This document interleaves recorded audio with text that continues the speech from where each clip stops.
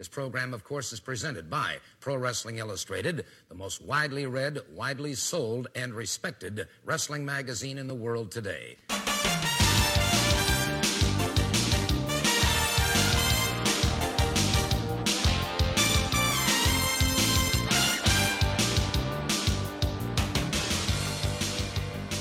This is a Pro Wrestling Illustrated podcast. I'm your host, PWI senior writer Al Castle, back once again with my co-host, Dan Murphy. How are you, Dan? I am doing well. I'm getting back into the swing of things. I was out over the weekend at the Shimmer tapings out in Chicago, so I've had a lot of long drives and sleepless nights and busy days, and I'm trying to get back into the regular routine. Yes, same here. I'm actually just maybe an hour off of getting off a plane from a quick family trip to Disney World, did the whole Orlando thing, just getting back, and so much news going on that we didn't want to waste any time. But just since the last time we recorded, so much news has been going on that we wanted to come in here with an update. And unfortunately, a lot of it is really bad news. And I think it's fair to say some of the biggest news stories of the year, or more than one, have taken place just since we last talked. So obviously, the biggest being the news of Roman Reigns taking some time off of wrestling to battle leukemia. We're going to be talking about that in a little bit. Also, I think we'll be talking a little bit about some of the controversy surrounding WWE's plans to head over to Saudi Arabia. This has been going on since the last time we spoke, but obviously a lot of developments just in terms of current events and international news and how that affects things. We'll get to that in a moment. Right now, let me tell you about PWI. As I said, pretty soon we got another issue coming out, but before then, you could still pick up the PWI 500, the 2018 edition of the PWI 500, ranking the top 500 wrestlers in the world. It is available on newsstands, available for digital download, or order it for home delivery. That's the third one. And if you go to pwi-online.com and you subscribe, you get a big discount over the cover price. And the longer you subscribe for, the deeper the savings. Dan, as I said, the next issue is the big Women's 100 issue. Without giving much away, I think we talked a little bit about it last time. But when I ask you about sort of the process, for years, this time of year, when we do the podcast, both of us, I think, are talking about how it is long past due that it is more than just 50, because for years it's been the female 50. This year you had double the workload. Did it feel like double the workload? It felt kind of like triple the workload, maybe quadruple. Well, in a good way, actually. I'm to be honest, this is a magazine, this upcoming issue, I'm really proud of it. I mean, I put in a lot of work with it myself, but I've seen some of the other things in it. I've seen the cover. I've seen the layout. And I really think that if you're a fan of women's wrestling, you really owe it to yourself to check this one out. Hopefully people will, whether or not, like the 500, there's always some disagreement with who's ranked where and everything else. But what we did with this year with the Women's 100, going up from the female 50 to the Women's 100, is we kind of opened it up. Last year we did, for the first time, and we began to include some Japanese talent and other talent. As the female 50, when we first started the female 50, you had, in WWE, you had, say, the Bellas and Kelly Kelly and Eve Torres, and you had what was being presented as women's wrestling in WWE. In the international community, it was very different, what was going on in England and especially in Japan. And it was very hard to really say, how can you really compare, Kelly Kelly doing her matches to some of the things going on in Japan. And over the past 10 years, with the Mae Young Classic being a great example, really the boundaries have shifted, and the bar has raised, and we're now seeing the best of the best worldwide. So we expanded our talent search in what we looked at. So we were able to include some people from Pro Wrestling Eve and from Stardom and from Ice Ribbon and from other independent promotions internationally, as well as the U.S. indie scene, as well as Impact and WWE and NXT. So I think it's really the most comprehensive look at the current state of women's wrestling. that I think anyone has ever really attempted. It was a lot of work, but like I said, I'm very proud of it. And I was just, as I said, out at the Shimmer tapings, I got to see somebody like, for example, Ginny from the UK, from the WWE UK Women's Division, see her in person and see her up close, and really appreciate her as one of the standouts of the weekend, in my opinion, as well as Mercedes Martinez wrestling Tessa Blanchard in a 75-minute Iron Man match. I heard about that. Yeah, the longest women's match of all time. So there's a lot of great things. There's a lot of great things in women's wrestling, even beyond the Evolution pay-per-view coming up. I mean, obviously that's big on the national stage, but it's rising everywhere, and I'm really excited about this issue. So pick it up. Yeah. I remember talking to you about it last year and asking you about some fairly prominent women from WWE, and a little surprised that they didn't even make the list, but that spoke to only having 50 women to rank, right? So with 100, will we see more of the women that don't make the cream of the crop sort of on the national stage? Or is it the case that even at 100, you've got to leave a lot of women out? It's a little bit of both. I mean, not to spill the beans too much, maybe Sure. This is a little bit of a spoiler. Alicia Fox. That was the name I was thinking of. She made the list. Yeah. Okay. Okay. Yeah, she made the list this year in the 100, but it's in the 90s. Yeah. And the thing is, I mean, she's been one of the longest tenured wrestlers in WWE. She's been active. She's been doing a lot of stuff kind of in dark matches and house shows, and not a lot of big wins, but she's been a 10-year veteran of the largest wrestling promotion in the world. That kind of speaks to something. It means something. But that doesn't automatically give her a automatic spot on the list. No. This happened to be a very good year for her. She was in some kind of major storylines, or relatively major, never the championship scene or push. But you have to kind of balance the people who are standouts on the indies, who are going places, the international talent that's really kind of setting themselves apart from everybody else, and the people who are on national TV. And so we try to accommodate all of that, and it'll make a very kind of interesting and thought-provoking list, I think. Yeah. Well, again, the thing to do is to go to pwi-online.com if you want to be the first to check out the issue and the first ever Women's 100. You can get it way before everybody else downloading the digital edition. And there's a lot more to this issue. I've got an interview. Well, it's a feature. You talk about how quickly news changed. I did a whole story on Cody Rhodes and his legacy as the NWA champion. Sure enough, I think it was his second title defense. He dropped the title over the weekend at the 70th anniversary show back to Nick Aldis. Nevertheless, the story still holds up, talking about kind of some of the parallels between him and his father. And there's a lot more fun stuff in this issue. You definitely want to check it out. And again, the thing to do is pwi-online.com. And you could also listen to the podcast there, or if you go to iTunes or whatever your podcasting platform is, you could subscribe. If you're on iTunes, please give us a positive review. We appreciate it. You could send us an email also, pwipodcast at outlook.com, and follow us on Twitter at officialpwi. And you can also find us on Facebook. All right, Dan. Obviously, the biggest news of the week, and really one of the bigger stories of the year for sure, is the just terrible, unfortunate news about Roman Reigns.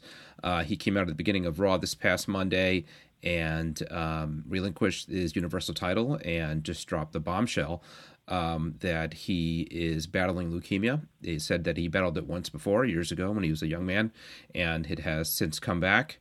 And, just as you talk about letting the air out of the room, I mean, it was just such an incredible television moment because the place just deflated. And, we're a wrestling show, and we write for Wrestling Magazine, and this is certainly a huge wrestling story because of ramifications, but it transcends all that. I mean, this is the kind of news that sort of makes the wrestling part of it kind of trivial, because what we're talking about is a young man at the peak of his life, a father, a husband, a son, who's going to have a really, really tough fight ahead. And when you're talking about a second bout of leukemia, it is really, really scary stuff. We will talk about the ramifications on wrestling in a moment here, but suffice to say, it's just horribly sad news. And look, this would be bad news if anybody announced it, but I think because it came from Roman Reigns, and because the reality is that fans have just given this guy such a hard time. And again, this gets to kind of the wrestling part of it, which is so less important. But here's a guy that fans have really beat up on in the last couple of years. I think in some ways it hurt that much more coming from him, because I've seen in a lot of fans almost kind of a feeling of guilt, right? That we've been beating up on this guy for so long, and then you hear this just terrible news. And I think, like, if you saw that video of him backstage, like everybody else, you just want to give the guy a hug. It's just so tragic. Yeah, you're right. And one of the many things that really stood out for me, you mentioned the backstage video, is when he hugged Nia Jax, his cousin. And he kind of tried to push her off a little bit, saying, you've got work to do. In other words, like, don't worry about me. You have your own. You have to go out there and do a match. You have to go out and do your thing. And that's the kind of weird difference between, my name is Roman Reigns, but my real name is Joe. The kind of going behind the curtain and showing the reality, like you did in that speech. The reality is, wrestling is a really tight-knit fraternity, and even people who have disagreements, even people who have heat with each other in real life, backstage and everything, if something happens, something like this happens to anyone within that community, they all come out in support, because everyone knows each other. Wrestling, once you kind of get behind the curtain, everyone is 2 steps away from everyone else. If you know wrestler X, then by extension, you know wrestler Y, and so on. So this kind of announcement really affects a lot of different people. A lot of different people feel it in the wrestling community. Not to say anything about the fans. The fans obviously do too. And I think that you're right. I think there is definitely a feeling of some guilt, because it's fun to cheer or boo or hate somebody because he's made to look strong or being pushed down our throats or whatever. But in reality, nobody had heat, with Joe. Yeah. They had heat with Roman Reigns and what WWE was presenting him as. And when he came out there, and number one, I think it was amazing that WWE did it this way. It did tug at the heartstrings, but it made really compelling TV. They could have done an injury angle, and he was taken off TV and then announced everything. But he came out as himself, and for once, it wasn't Roman Reigns force-feeding scripted lines, but it was this guy speaking in obviously prepared and rehearsed language, because he nailed it. But he really spoke as himself, and he got over. I mean, obviously, it's because of the message and everything else, but he came off as a real, vulnerable, fleshed-out, serious human being, and the fans responded. Going forward, hopefully he will return to the ring in the fairly near future and get someone behind him. And at that point, I don't think you could ever make him a heel again. I think he's the most popular guy since Daniel Bryan. Like, his legacy is set. Yeah. But it was a very classy way of handling it on WWF's part. Very well done.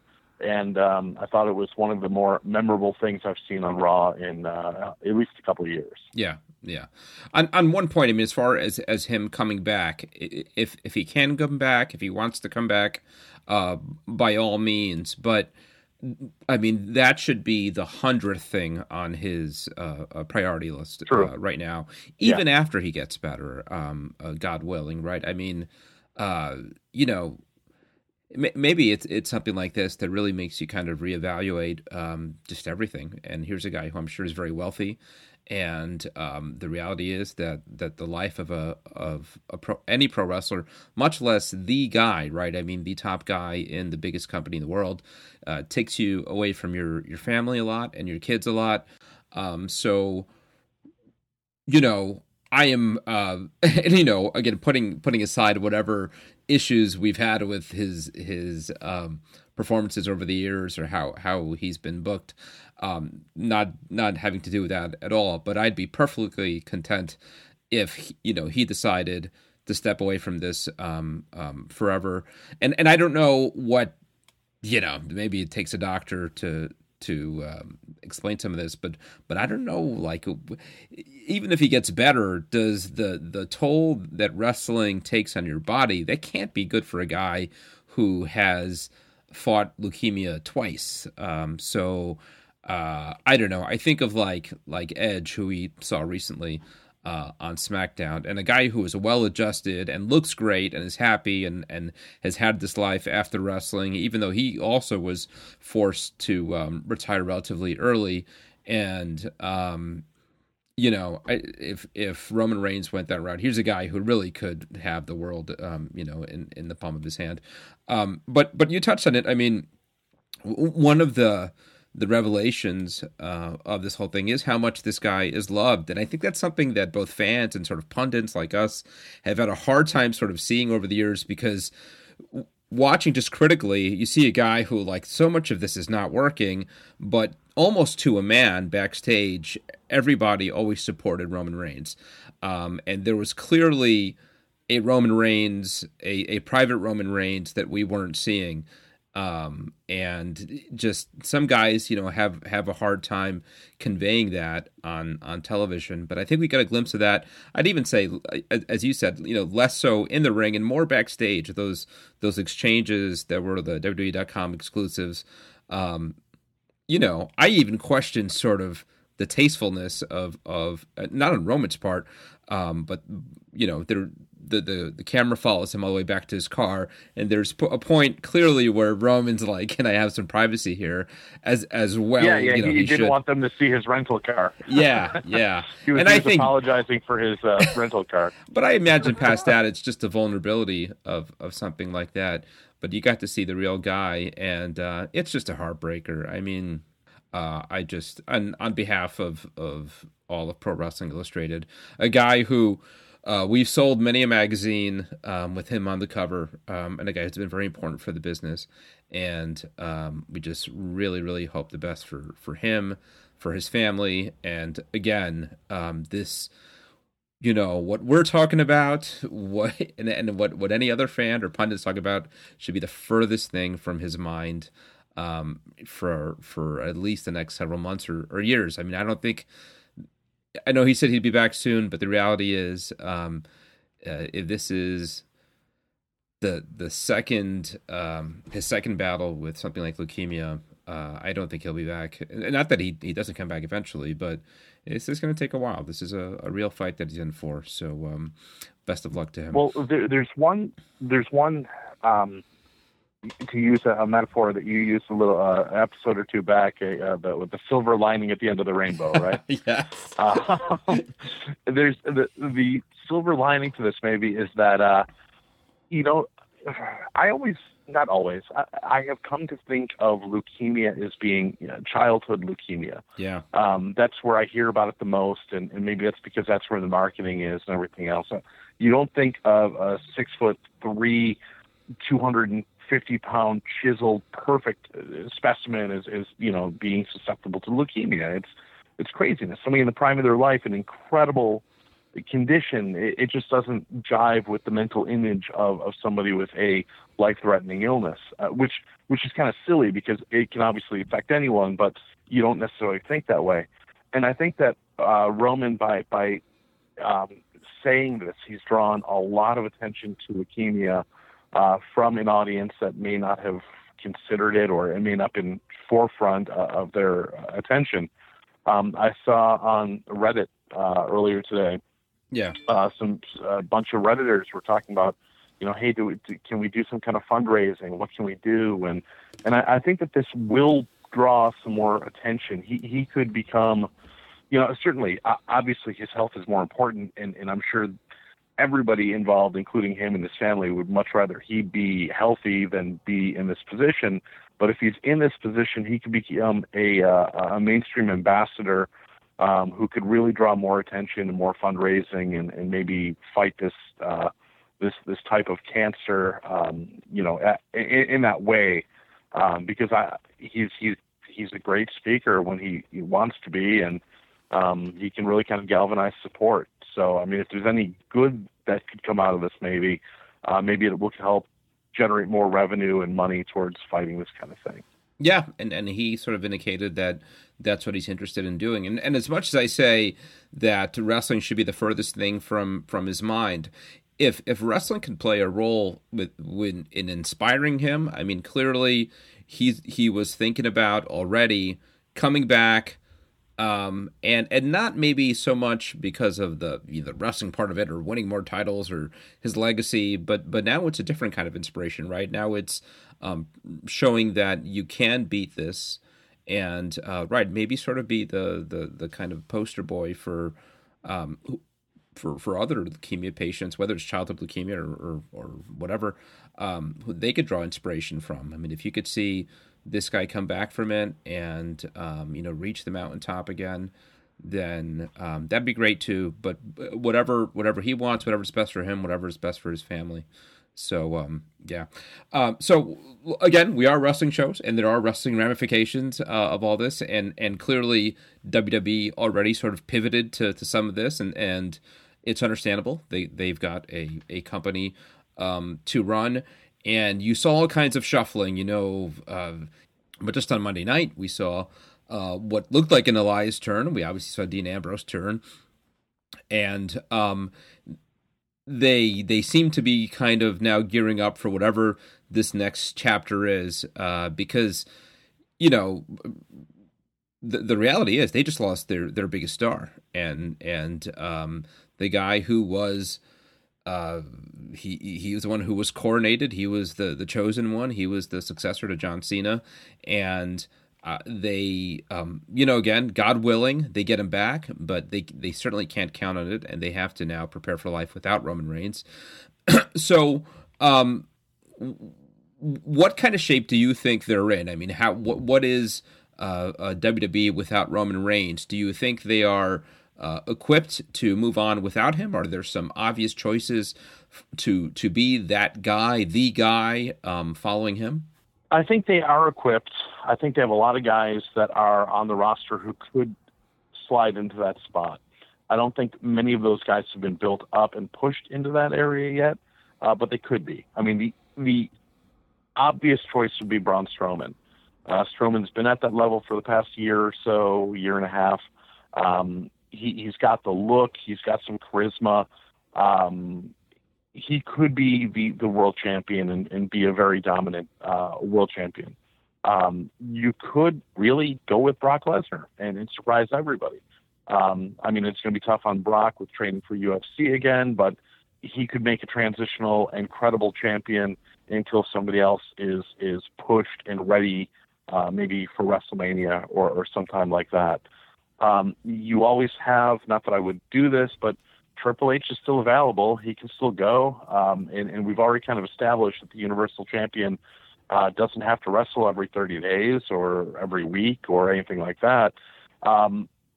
But I think that right now there is enough roster depth and a lot of people that I think could really kind of step up and fill that role. I mean, even as much as a guy that I was kind of thinking who could do this, and I don't think would, but it always interests me to think, what if they decided to go this way? A guy like Big E. Mm-hmm. Big E's got the size. He's one of the most powerful guys on the roster. He's ridiculously charismatic. Nobody sees him as a title threat.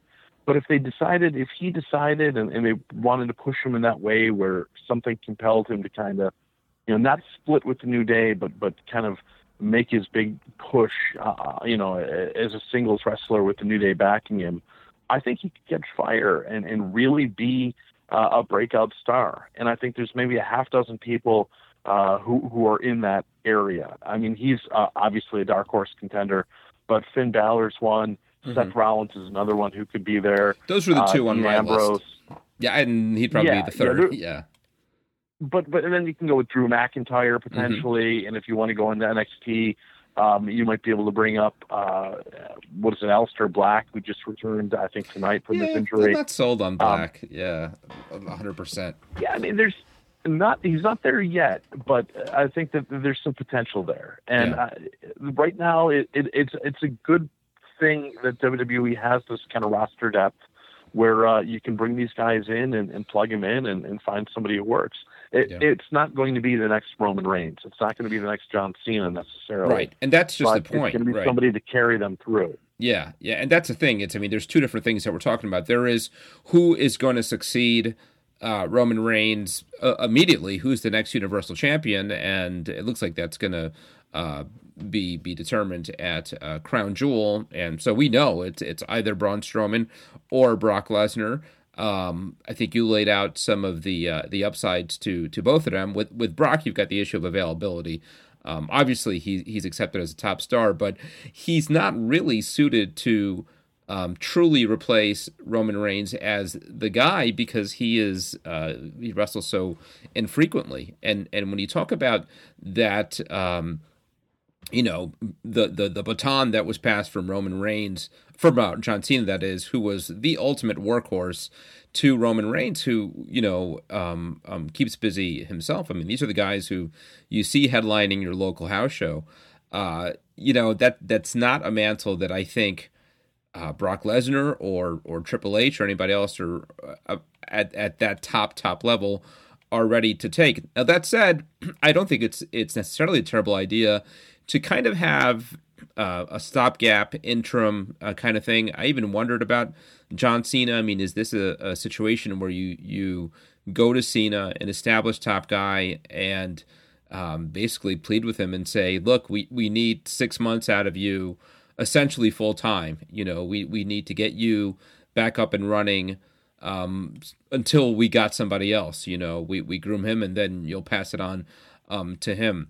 But I mean, to me, the name is, and he's not a perfect fit, but it's Seth Rollins. The reality is Seth has been the top guy or the most over star on the Raw brand for the better part of this year, putting on the best matches, getting the best reactions from fans. So there certainly was an argument to make all along that really he should have been the guy, and maybe this is his opportunity.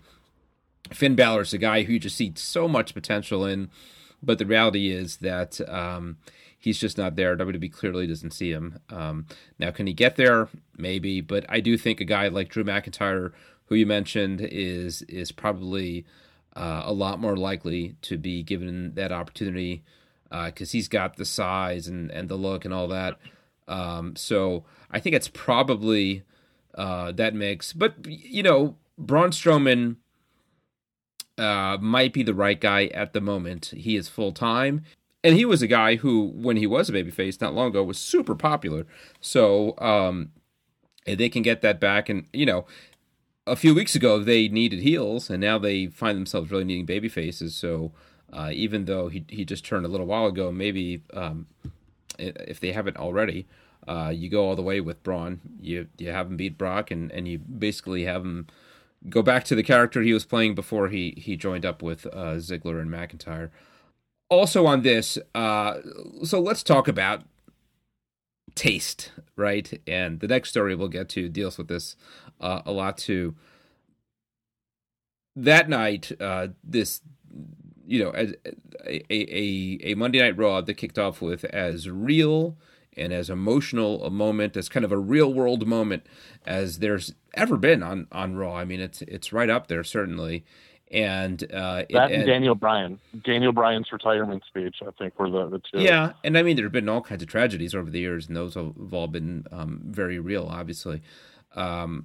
But ending it with the Dean Ambrose turn, and I remember, when I heard the main event of the night, and I saw the three of them hugging at the top of the ramp, what I thought was, well, if they were going to turn Dean Ambrose, they're not going to turn him now. And it just, the sympathy on the Shield and on all those three guys and how real that moment was, I thought, like, whatever plans they had, they got to abandon it now. I mean, this is just, you couldn't do it. I mean, it'd just be so tone deaf. And they went and they did it. And, part of me got it, from a wrestling standpoint. I mean, certainly elicited a reaction. And then there's also the reality of, look, they got to move on, right? I mean, they've got a wrestling company to run, and if this was their plan, I don't know that you abandon it because it's sort of a depressing night. That doesn't mean you have to do it the same night, but then you can make the argument that it was the best night to do it. So I don't know. I'm kind of I can see it both ways, but that said, this incident does not exist in a vacuum, right? And the next story we'll talk about, Saudi Arabia, shows that. And I think what bothers me is that I feel like every time WWE has one of these decisions to make, sort of these ethical decisions of what is the right thing to do, they always err on the side of sort of what benefits business, that kind of thing. And you just, for once, I'd like to see them not go with the we heard it 20 years ago with Owen Hart, right? The show must go on. And I understand that. Yeah. But I mean, could for once we not worry about the show so much? I can appreciate that. I do think it was the right time to do it. The Dean Ambrose heel turn had been in the works. It had been planned. It had been hinted at on TV. They were going down that road. And I think that this night it did have the most emotional impact. And I know it can be a question of taste, like you said, but the way they had done it, you kind of bracketed the show. You had the Roman Reigns segment in the very beginning, and then you had a couple hours pass, and you had the heel turn at the end. And I think that that's kind of a good way to do it. The cameras followed Roman Reigns out of the building. For the viewers, they knew that Roman Reigns had left. He's gone.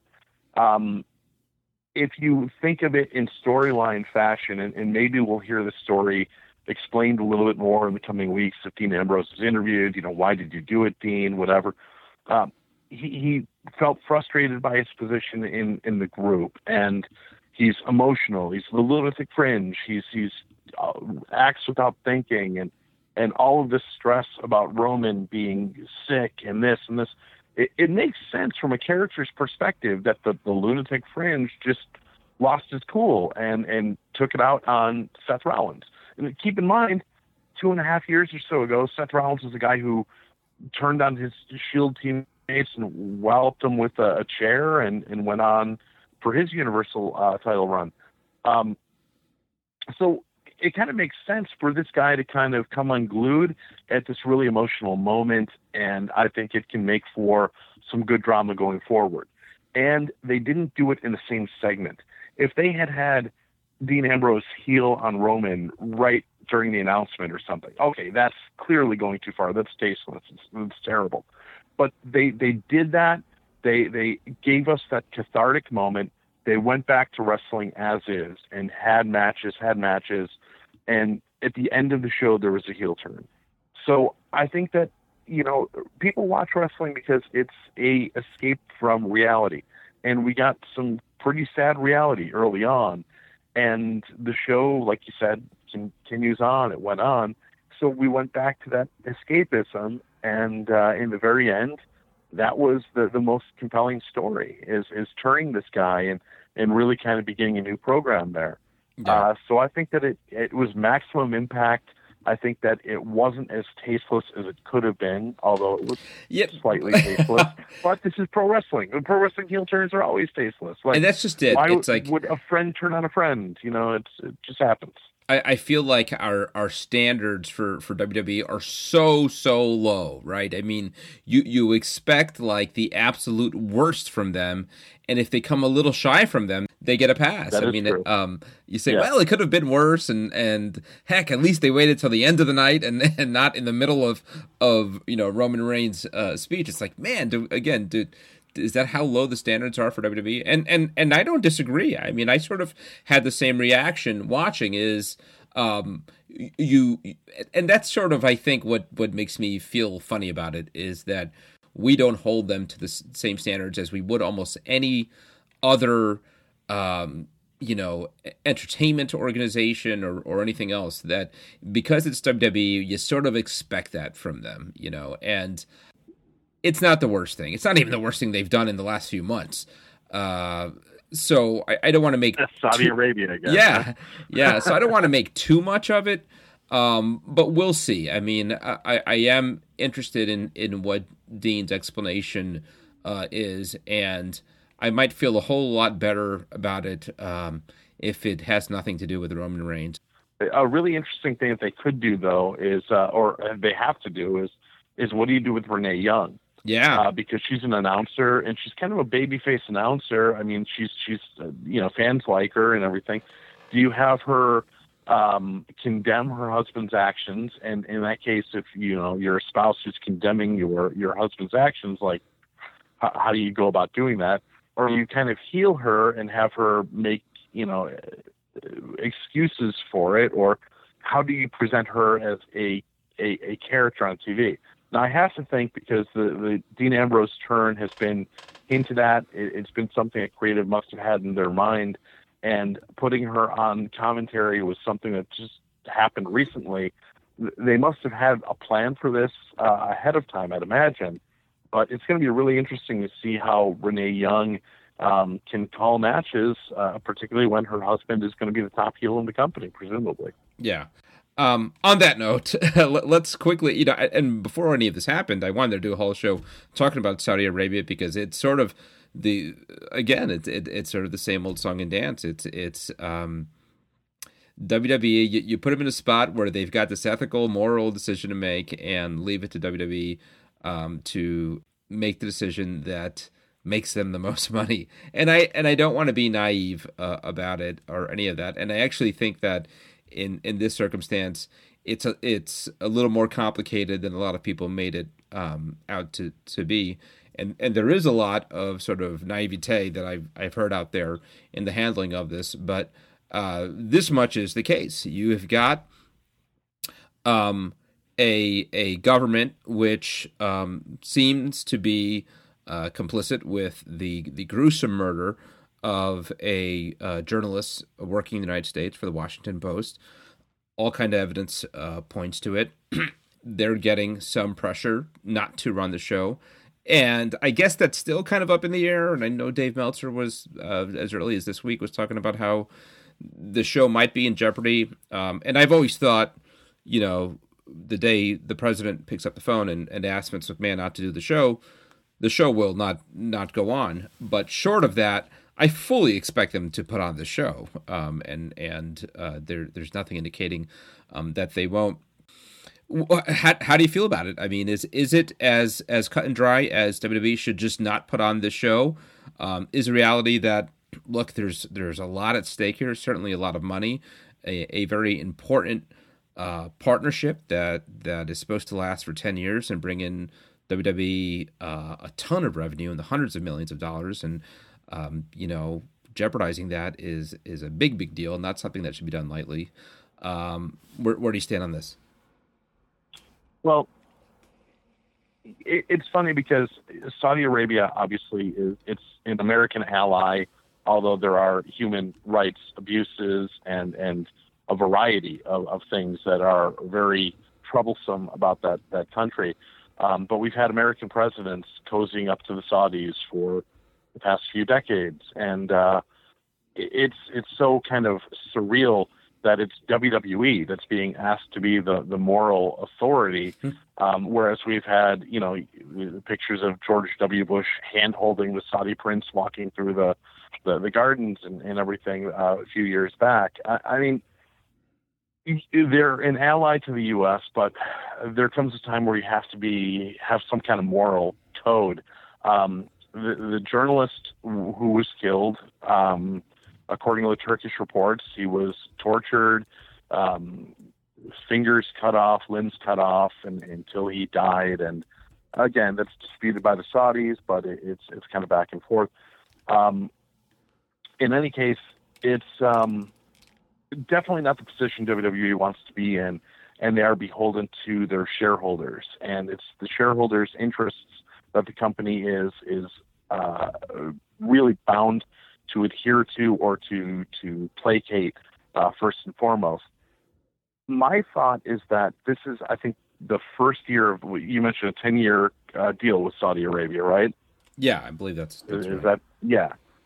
So now I don't know what the legal contract is between the WWE and the Saudi prince. Can they cancel? Is there an out clause? Are they able to? And if so, what's the time frame and how much money do they have to get back? And are there penalties? And so that's some of the things that, I mean, that's only known by WWE's legal department and both parties. I kind of have this weird theory that Vince McMahon may want Donald Trump to issue a statement declaring that WWE should not go. Because if that happens, they may have a legal claim to either end that 10-year contract or revise it or not be contractually bound. And with Linda McMahon on Trump's cabinet, that might actually happen. She might be able to kind of lobby the president to make that kind of statement, although Trump has been very kind of slow to condemn the Saudi government.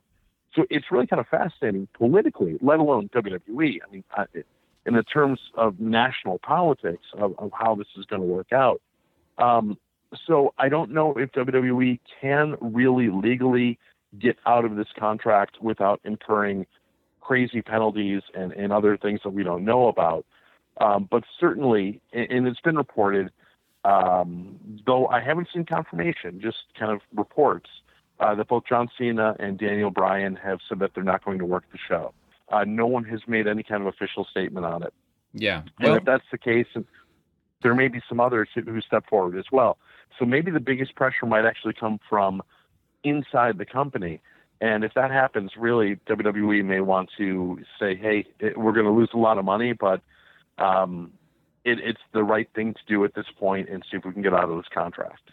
I think that's real honorable on those two guys' parts. And really, they're about the only ones who are in the position to do that. I mean, Roman Reigns would obviously have been a third person who I think had enough leverage to do something like that and could afford to take the financial hit. I imagine for both Cena and Bryan and everybody in the show, this would be one of the biggest paydays of the year. That said, I think both of those guys, certainly Cena, has enough of a financial cushion that you could take this stand and take the financial hit. And maybe for them personally, there's a financial benefit in sort of the PR side of not being associated with this. For WWE as a company, the financial stakes are so high beyond this one show, and I think there's reports that they stand to make in the range of $40 to $50 million off of this one show. Now, how much of that is profit? I mean, apparently there's a lot of overhead involved, so the profit might be a lot less than that. But I think that the contract with Saudi Arabia is in the hundreds of millions of dollars. I think it's close to $500 million. They're just not making money like that almost from any other revenue stream. So this is not something that they're going for Fox. For Fox, right? Yeah, the Fox TV deal. But that's a long-term TV deal. This is 10 shows that they'd have to put on. That's it, and you clear $500 million. It's hugely rewarding for them. But this is who you got in bed with. Now, all that said, I'd feel less uneasy about it and I said this about the Greatest Royal Rumble show as well, if it was a straight kind of like business transaction. We have a product, you pay us for our product, we go there, we give you this product, we put on a show for you, we leave. That's it. I think you could do that, and there are tons of American companies. I remember looking this up last week, and you name an American company, and there's a good chance that they've got some kind of business dealings in Saudi Arabia. Again, generally, I think it's sort of transactional. So, whatever you want widgets, we'll go over there and we'll sell you widgets, and we'll get your money and we'll leave. I think what makes it more distasteful for WWE is that clearly part of the arrangement with Saudi Arabia is propaganda. I mean, they've essentially become sort of like American spokespeople for advancing the regime of the Saudi family, or the agenda of the Saudi regime, the Saudi family. And it's what made the Greatest Royal Rumble just kind of a sickening show to watch. I mean, putting aside how weirdly booked it was, there was an infomercial in the middle of the show where they had women raving about how we could finally drive cars. It was insane, and clearly they're pulling back from that part of it, right? So we haven't even heard the word Saudi Arabia uttered on TV for a couple weeks now. But, I don't know that the Saudis are going to be happy with that either, because I do think that more than just wrestling shows, what they're paying for is that propaganda, right? I mean, they want WWE spreading the message. I even thought, could you go forth with these next 10 years of shows, essentially putting on glorified house shows where they would not be aired on television or the WWE network? Go there, put on a show for them, sort of quietly put it on, and that's it. But I imagine that's not what the Saudis want, right? I mean, they want it all over. No, because they're not. Yeah, they don't want, just shows to please the fans that show up. I mean, they want to win over and win influence in the American public, right, and really kind of convince, people, to other businesses to say, okay, the Saudis are, they're getting more progressive. They're finally kind of, and they are, which is good. It's just, glacially slowly, and it's still, there's still vile actions that are going on and human rights violations, but they are progressing. I mean, they're moving in the right direction, but not at a pace that's commensurate with the propaganda WWE is spreading. But they want to make allies in the Western Hemisphere. And that's what WWE allows them to do, to reach out to the masses and begin to attract other investors, other advertisers, other relationships.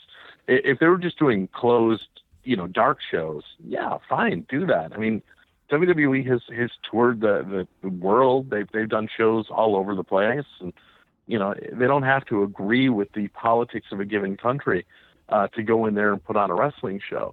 But these are more than a wrestling show. These are these super shows with weeks of TV build up and so much investment and so much that's being shown on TV to promote them that it's troublesome.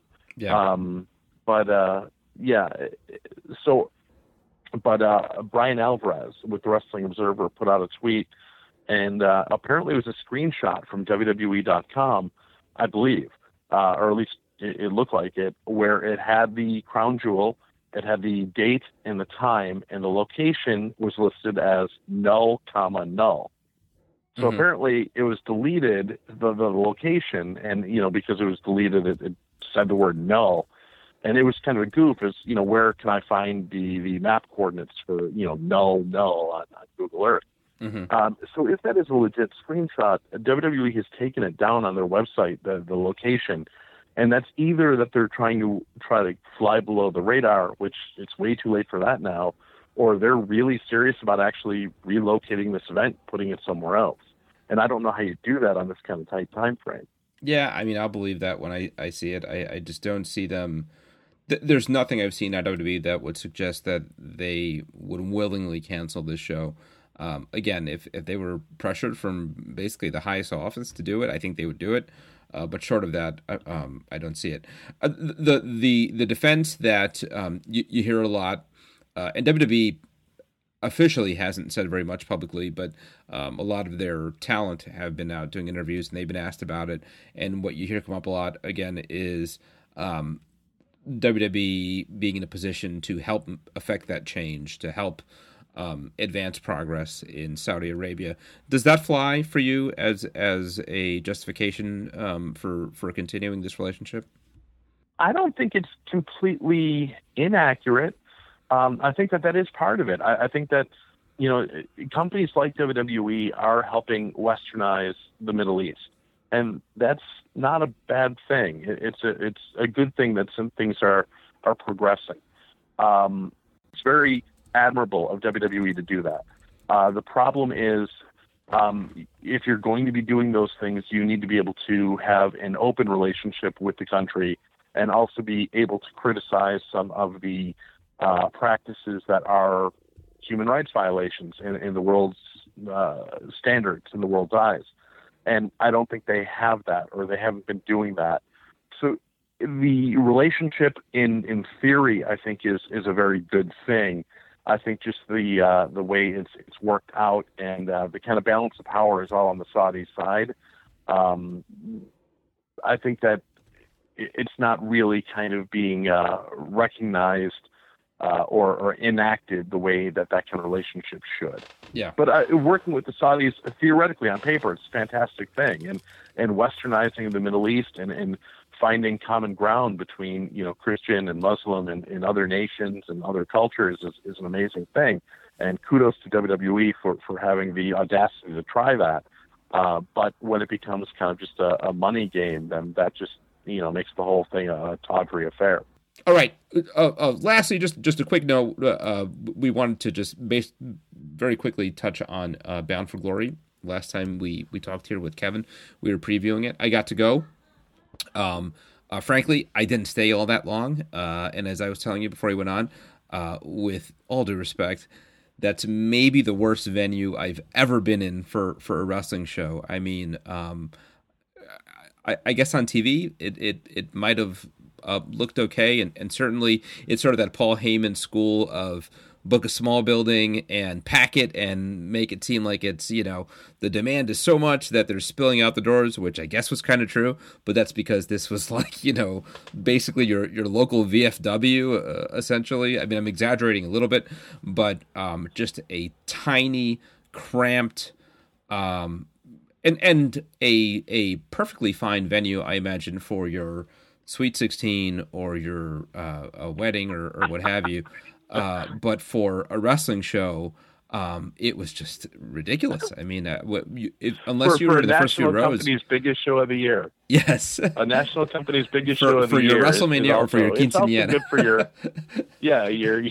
Sweet 16. It's wonderful. So that's sort of separate from the show, but the venue was just terrible. I had to leave, and I ran into a lot of other people who were leaving and even asking for refunds because you could not see anything.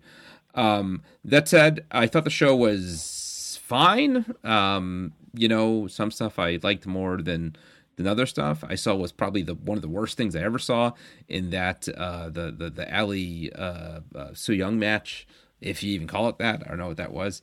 I thought that was just awful. But I thought the main event was strong. I thought there were a lot of highlights. I thought there was a lot of talent that really shined. You talk about sort of putting together the women's 100 and how far women's wrestling came. The Tessa Blanchard match with Taya Valkyrie was one of the highlights of the night. I thought they both looked great, and the crowd was really into it. So, kind of a mixed bag. I think a lot of things to give you some hope and some promise that Impact knows what it's doing, and then also some of that old TNA still creeping in that makes you wonder if they'll ever get their act together completely. Now, on that, the old TNA creeping in, I think, is nowhere more apparent than the main event with the Austin Aries and Johnny Impact a bit. Yeah, and again, this is, I don't want to get into a long thing of it, but the fact that us, for any fans who are listening who didn't watch it, and, I'm sure there's probably a lot who didn't watch it, but Johnny Impact won the championship. He hit his finisher, and 1, 2, 3, he kind of rolls off Austin Idols and exhaustion. Austin Idols kind of... Austin, I'm sorry, yeah. This is not Austin Idol? Memphis, 1983. Yeah. I'm an old man. No, but over Austin Aries. Austin just kind of sits up immediately, goes outside the ring, starts yelling up at Don Callis, basically telling him, go expletive yourself, and storms off up the ramp and out of the company. And they announce he's done with his contract, and it's all done. And the big debate is whether Austin Aries went into business for himself or whether this is a work shoot kind of scenario or whatever it is. But here's what it is. It's the focus of your big show of the year should be on a new champion crowned, a guy who's on Survivor, a guy who's got a great look, a guy who's committed to the company and can really be the standard bearer going forward. And for whatever reason, whether it was pre-planned or Austin Aries just kind of going into business for himself, the lasting image is a guy who lost the match, sulking out and pouting and making it all about himself. And if it was a work shoot type thing, again, well, it's WCW all over again, WCW 2000 all over again, and Impact is just making the same mistakes that others have made, and it's going to turn around and bite him in the ass. And if it was legit and Austin did that, I think that Aries needs to essentially be blacklisted. Yeah, I kind of agree with you. Yeah, I mean, there have been so many episodes like this with Austin now over the years. This is not an isolated incident. And, you know, his reputation precedes him as a guy who could be very difficult to work with. That was his reputation in WWE. That's what led to his departure there. And he's, you know, there have been similar stories. I you know, not going to that many shows, I've more than once, live in person, witnessed an Austin Aries temper tantrum. You know, I remember at Ring of Honor show some years back, I was in Manhattan Center, and I had a vantage point where I could actually see into the back area, and he came, you know, his match finished. He almost got in a fight with a fan, and certainly the fan might have been out of line. I'm not sure exactly what happened, but I got to kind of see the whole thing even play out backstage, where he's just sort of, you know, I don't want to exaggerate too much, but essentially throwing a tantrum, just kind of going crazy. You have to be calmed down by others, and this seems to, you know, there seems to be a pattern now with Austin Aries and that kind of thing. Yeah, it's a shame because the guy is such a talent, right? And well, he did go very far. I mean, you're talking a guy who won heavyweight titles on Impact and Ring of Honor, you know, wrestled on the WrestleMania stage. So it's not that he hasn't had a successful career, and now he's coming up on 40. But you wonder how much further he could have gone if he didn't keep on getting in his own way. You're right. If his head was in the right place, if he kind of understood his role and kind of, didn't think that the world owed him, you know, a main event push and everything else. But, it was. And that's all just assuming that was legit, and who knows? Yeah. Right. The thing is, it's just a shame that the biggest show of Impact's year, and this big kind of resurgent year where they're doing a bit of a turnaround, that has to be the bitter taste at the end of the show and the thing that everybody talks about afterwards. Yeah. And if you know, it didn't have to be that way. Yeah. All right, Dan, thank you so much. Hopefully next time we're back. And as said, we expect to be back before long. I'm going to Evolution on Sunday night. And then we'll be talking just a couple days later about the Women's 100. So I expect kind of a women-themed show next week, including, I believe, an interview with our number one ranked women's wrestler in the Women's 100. Is that right? That is correct. Next episode is going to be Ladies' Night. Yes, Ladies' that's Night right. here at the PWI podcast. So it's a really good interview with number one, and she said a lot of really cool, interesting things. And next week, Ladies' Night, ladies drink half off and no cover. Yes, absolutely. All right, Dan, thank you for joining me as always, and thanks to all the listeners for tuning in, and we'll be back next week.